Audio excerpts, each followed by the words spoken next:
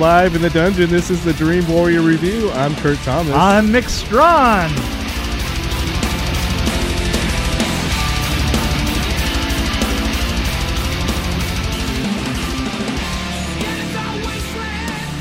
Yeah, we did 7 episodes of Castle Rock. 7 episodes. Not 7 one at a time.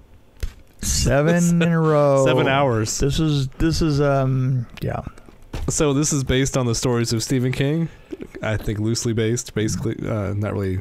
Doesn't follow exactly, I don't think. But anyway, the series will intertwine characters and themes from the fictional town of Castle Rock, which sounds like a piece of crap and it's going to suck really bad, but I don't think it did. I think it's the opposite. It was amazing.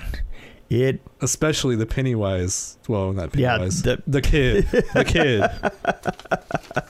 Come on. You got his name? The kid. Bill Skarsgård. Yes. Yes. So he's actually, I think I said this to the Elm Street girls when we were talking about Elm Street. I said that. Oh, yeah. I mentioned Bill Skarsgård as being a potential for Is Freddy the Krueger. new, right, exactly. But I mentioned that he could be creepy without his makeup. Right, and this is a perfect example of it. Yeah. So if you like Bill Skarsgård, you've got to check this out. Well, and Sissy Spacek. Sissy Spacek, yeah. Like, she's awesome. Like in episode 7. Yeah.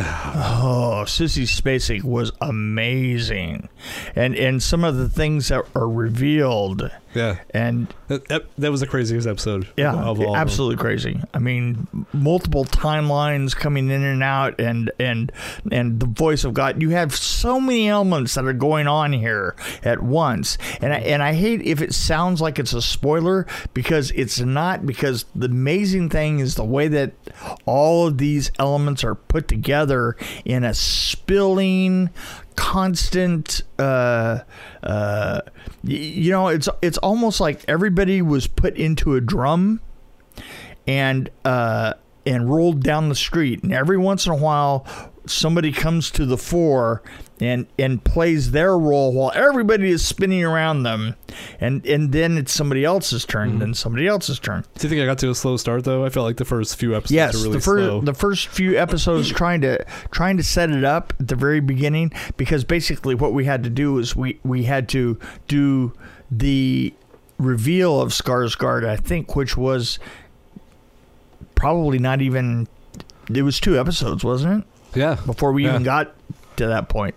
I just felt like it was dragged out a little too long for the first. It could have been, yeah. But then it started picking up. I think episode 5. Episode 5. By the time you hit 5, you were like, what the heck? I was glad I hung out there, actually. There's probably people out there that gave up after 2. Said, I can't watch any more of this. It's too slow. But it actually also loosely it doesn't really follow the books exactly, but it takes the characters out of the book and puts them in a context with all the other characters. It's like what you said. Like, right. Your description was better than mine. Now, I wanted to ask you a question. Is Castle Rock a town that has come up in several different, I think so, elements? Because there was something in some of the stuff that you see at the very beginning of some of the newspaper stuff that Cujo. seemed, there was a hint of Cujo. There was a Rabid dog. There was also right there. a hint of It. Yeah. Some of the elements of It were in there. Yeah. I saw a lot of elements of. So it kind of felt like all these elements. Well, you had Shawshank. Came from, and Shawshank, of course. Well, Shawshank. You had the sheriff. Right, Needful Things, the dark half. The sheriff was a big part of that. I don't know. I actually found this article that has. I'm cheating here. Somebody else. That is cheating. Yeah. So anyway, I mean, there's a lot of references, but the Shawshank was one that kind of came up. That I was reminded. Oh yeah, Shawshank was a Stephen King. Didn't even occur to me. Right. Wow. You know what? I just thought of something. This just brought back a flash of filming in a prison. Story time. It's story time with Mick. Story time with Mick. Story time with Mick. Story time with Mick. Story time with Mick. Story time with Mick. We are filming in the Saugus Men's. I can't think of the name of it. But it's a prison up above Los Angeles. It's kind of way up. It's above. It's like you take the 5 and you head out and Lake Castaic. You go past Lake Castaic, and there's a prison there, and we were filming. We were filming a film called Fever, and we had to do all the prison scenes in it. Now, there was a guy that was my set decorator, who I'm not going to say who he was, because in this case he did something really stupid. I mean, in general he was a pretty good guy, but this wasn't one of his best. So we had been filming at this prison for a long time, and we had to take the set dressing and the set dressing truck down, and we had to dress the it was called Rancho Wayside. Don't ask why. Rancho Wayside Prison. So we had to go down and dress the visitor booth. You know, literally there was a little place that you had to check in, and it was way down this road. Down, you had to come up a canyon, a typical California canyon, to get to this prison, and then it opened up, and the prison was all up inside of this canyon, and it was all on this huge slope. Everything was like on the hill itself, and so we were filming in there. We took a truck down, and he had brought on this driver guy / set dressing guy that I had always really truly hated. he was a kind of, let's say, just an utter absolute loser, and my set dresser had an attachment to him, and he liked him for some reason that I'd never understood, and he thought that he was just misunderstood, which not to me. He was an idiot. So we get in our truck, and we go all the way down, and we fix everything up, to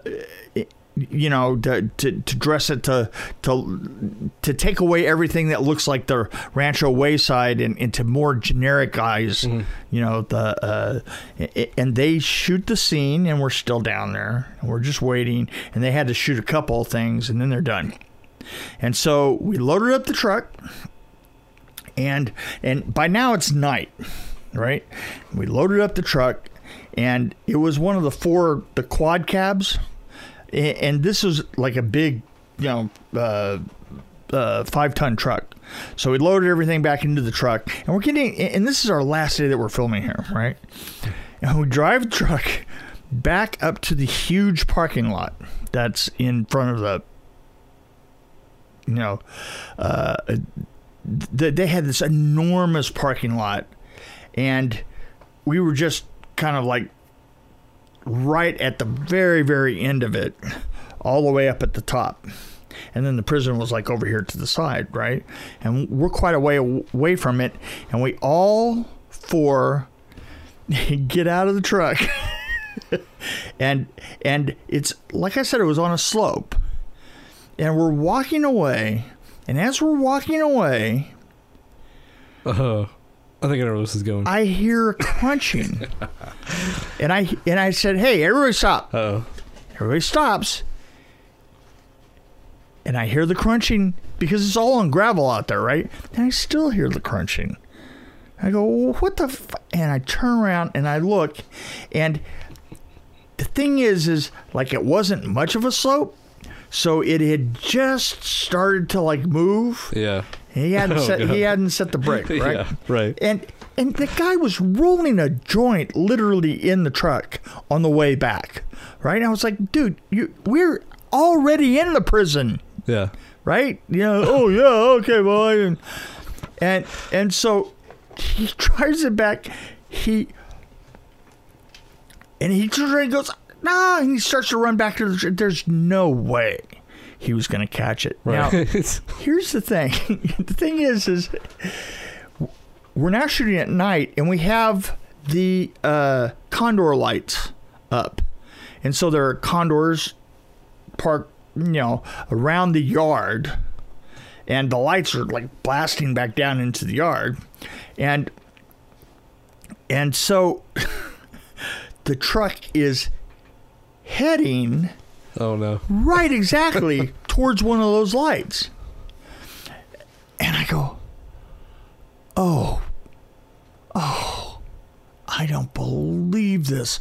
And I'm just watching it slowly roll while the one guy is Trying to catch you. I think his name was Seth, and Seth is running as hard as he can and I see him running, and I'm thinking, oh God, it's gonna take out that condor. And then it starts to really slope down, and it's just heading right towards that condor, and it goes down, and unbeknownst to me, all of a sudden it just goes whoop. And then all I could see was just the headlights, top of it, right?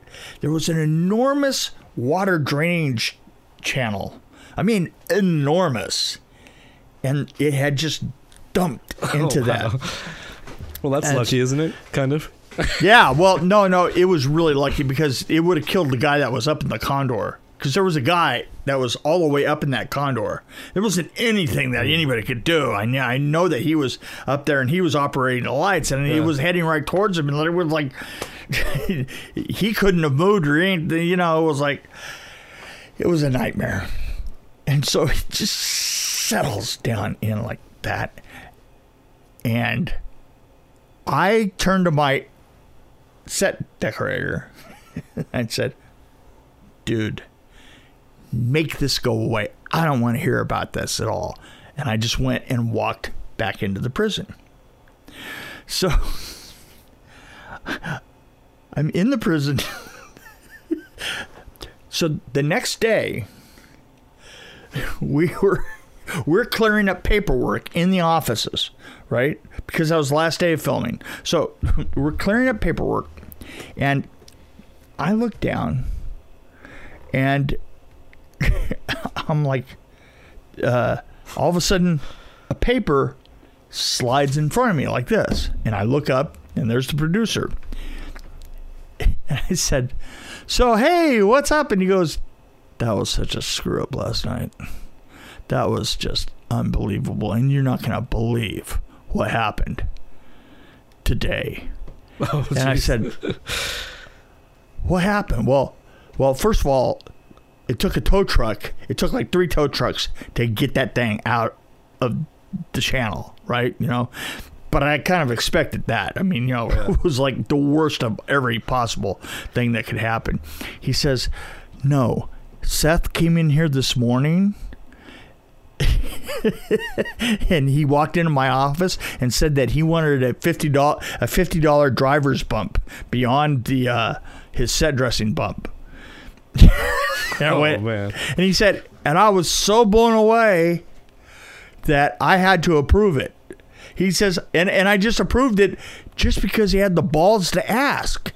And he says, and now you get to approve it too. Oh. So I had to reach out and sign that. And they sent him a check for $50. Wow. I wish my job was like that. I could totally screw something up and get more money. Hey, every once in a while you have to, and I understand this because this has happened before that something has come down the line and I've been like, okay, you know what? If you got the balls to say that, I'm gonna give it to you. He was traumatized. That horrible event that happened. Right, exactly. So anyway, back to what we were saying. Where are we here? Excellent bones. Really good makeup effects and bones in this. There was a prop that had an animal in it. Oh yeah. And it was excellent. Yeah, it was excellent. And the thing that's great about it is, as soon as you see it, you think to yourself, well, that's going to be a prop point later on. And course. sure enough, It was. It was. It was. It took literally Episodes later. It'll take several episodes to get to it. And does Skarsgård have an amazing stare or what? Yes. I mean, Amazing. Wow. It just And absolutely. then also the way he like kind of he has this like that hump. I kind of hump, wrote the way that he down in stands. here. Yeah, the way that he slouches. stands and walks is it's just wrong. yeah. And I couldn't figure out whether he was tall or short. He seemed pretty tall, but he was hunching so much. Yeah, he seemed tall, but I was wondering if he was in lifts all the time. But do you see how kind of Because he didn't seem tall when he was the clown, yeah, right? you're right. Yeah. Well, he's always like this when he's a clown. He's like Right. You know, so maybe running around, I guess. So did you get the feeling like see, this is how I felt like the first few episodes were kind of like developing a sense of doom, and nothing ever happened. Kind of like, Right, exactly. was, Yeah, like, no, horrible. you're absolutely And right. then they also use a lot of. They're also busy kind of putting shout outs to different Stephen King stories. Right, and stuff right, here and yeah. there. It's like I wanted to point out something that when we first see the priest yeah, and the woman has a knife, right? There was something amazingly small, little teeny tiny thing. And I just wanted to point out how brilliant it was, because she's in the hallway and she goes into the room and she's got the knife like this, right? mm-hmm. And she looks in the room and doesn't see the guy. right. But if you caught the knife, his reflection is on the knife. Yeah, You know? And I was like, ooh, that's cool. that was a Then cool scene actually. It was a cool scene. And then she turns around and he runs immediately out of the room at her. You know? And you're like, yeah, that's like, oh. And then they actually that's did a good job casting too, because the young, the main character George, Right. his son, or his younger version of himself, looks just like him. Right, it looks just like They- him. He wasn't as good of an actor though. No. Yeah, his acting was a little bit weak, But but of course, there's some Stand By Me elements in this, obviously. yeah, oh yeah. Plus, there was a little thing that this totally reverse sexism thing. Would it kill you to smile? Would it? Right. I love the return on it. It's a woman saying it to the man, to the man. Would it kill you to smile? And it's repetitive. It keeps coming back again and again. She says it. You know, it's like I thought that was really interesting. So I wrote down here after episode 3, I said, "Hope it gets better." You know what? I got to tell you, even from the beginning, because I thought the first one was just incredibly boring. The scene with the mascot, for me, that was a great scene, just because it was like, it set up the town as being this crazy place, whacked out place. But it was like, it was the fall after they found that boy's body. This is when the narration kind of starts, right? Yeah, and then, but it was actually kind of it references The Body, yeah, which was adapted into Stand By Me. Oh, okay. Oh, So yeah, they found the body that's by right. the tracks. The body by the tracks, So- yeah. But it's like I didn't make that connection until like later on. And then the scenes were like, that was like when they were talking about the how the town just like does horrible things and you just live with it, like the bathtub scene. Right. Oh, I mean, yeah. There's some It's really good just elements to this. disturbing. Yeah. Right. And you just deal with it. So episode 7. What's interesting is this was all building up to episode 7, I think, and then episode 7 was it. I don't even know what that. I want to give you the most amazing. wrap my head around the 7 whole was thing. amazing. I couldn't wrap around. And you know what? It's really funny because there was something about chapter 7 was like Sissy Spacek doing jazz. Yeah. I mean, because I couldn't figure out what was going on. I mean, And their husband. I was going to give you some guesses, but I don't want to put them out. Yeah. But I don't want to ruin anything. but it was like jazz. Her performance was amazing in it. I wanted to point out one of the most amazing jobs of construction and set dressing I have seen in ages, and I'll bet you can't guess the set that was. It was in the forest. There was a cabin Right. in the forest, Yeah. right? And a piano was on the second floor and had fallen through the floor. Right. Yeah. And they dressed it like all the boards had come down.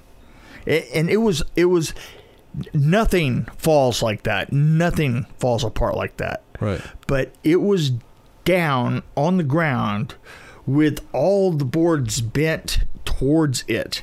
Like it looked like the wooden piano version of Vesuvius.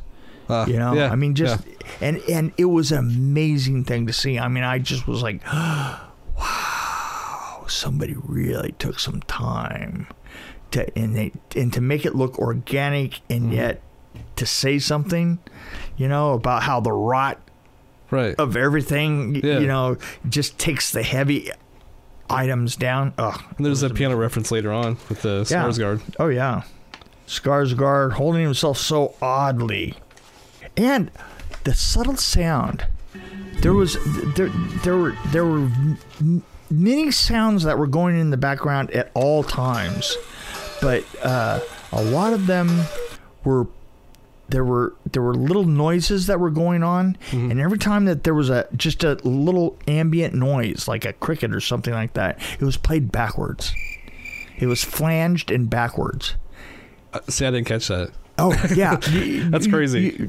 As it goes on, you'll hear it. I'll catch because it now, probably. You would hear like a dog bark in the background, just really really low, and you would notice that that it would be barking in reverse. They had flanged it and then or turned it around. And kept it really, really low. And so there was all these little flanging noises that were going on all the time that were just kind of niggling at your conscience. That's crazy. And there was another element that I thought that was really cool, and it's something that I'm starting to get used to, is the modern cameras. The incredible clarity of them. And they do better in low light, which I've noticed. They do much better in low light. Even 10 years ago, when I tried to use video cameras, it was low light. The thing is I'm noticing it. I'm noticing the generations of these new lenses and new cameras. Year by year, everything is getting clearer, and clarity of the wide shots of the town in this was amazing. It does not look like a lot like 1922, like the look of it. Yeah, it did, but it was a little bit more colorful. Right. Especially when you get on the wide elements of the town, because there was something that it was trying to sell about the town that was a false, like a false facade. Modernism, a false narrative of stiff upper lip, and we're pulling this together and all the rest of that, with the real estate lady and everything. And it's like, it's sort of like a group that's trying to pull themselves up by their bootstraps, but they're and hide all their secrets. Hide all their secrets, and it's from everybody else. And it was it's quite amazing.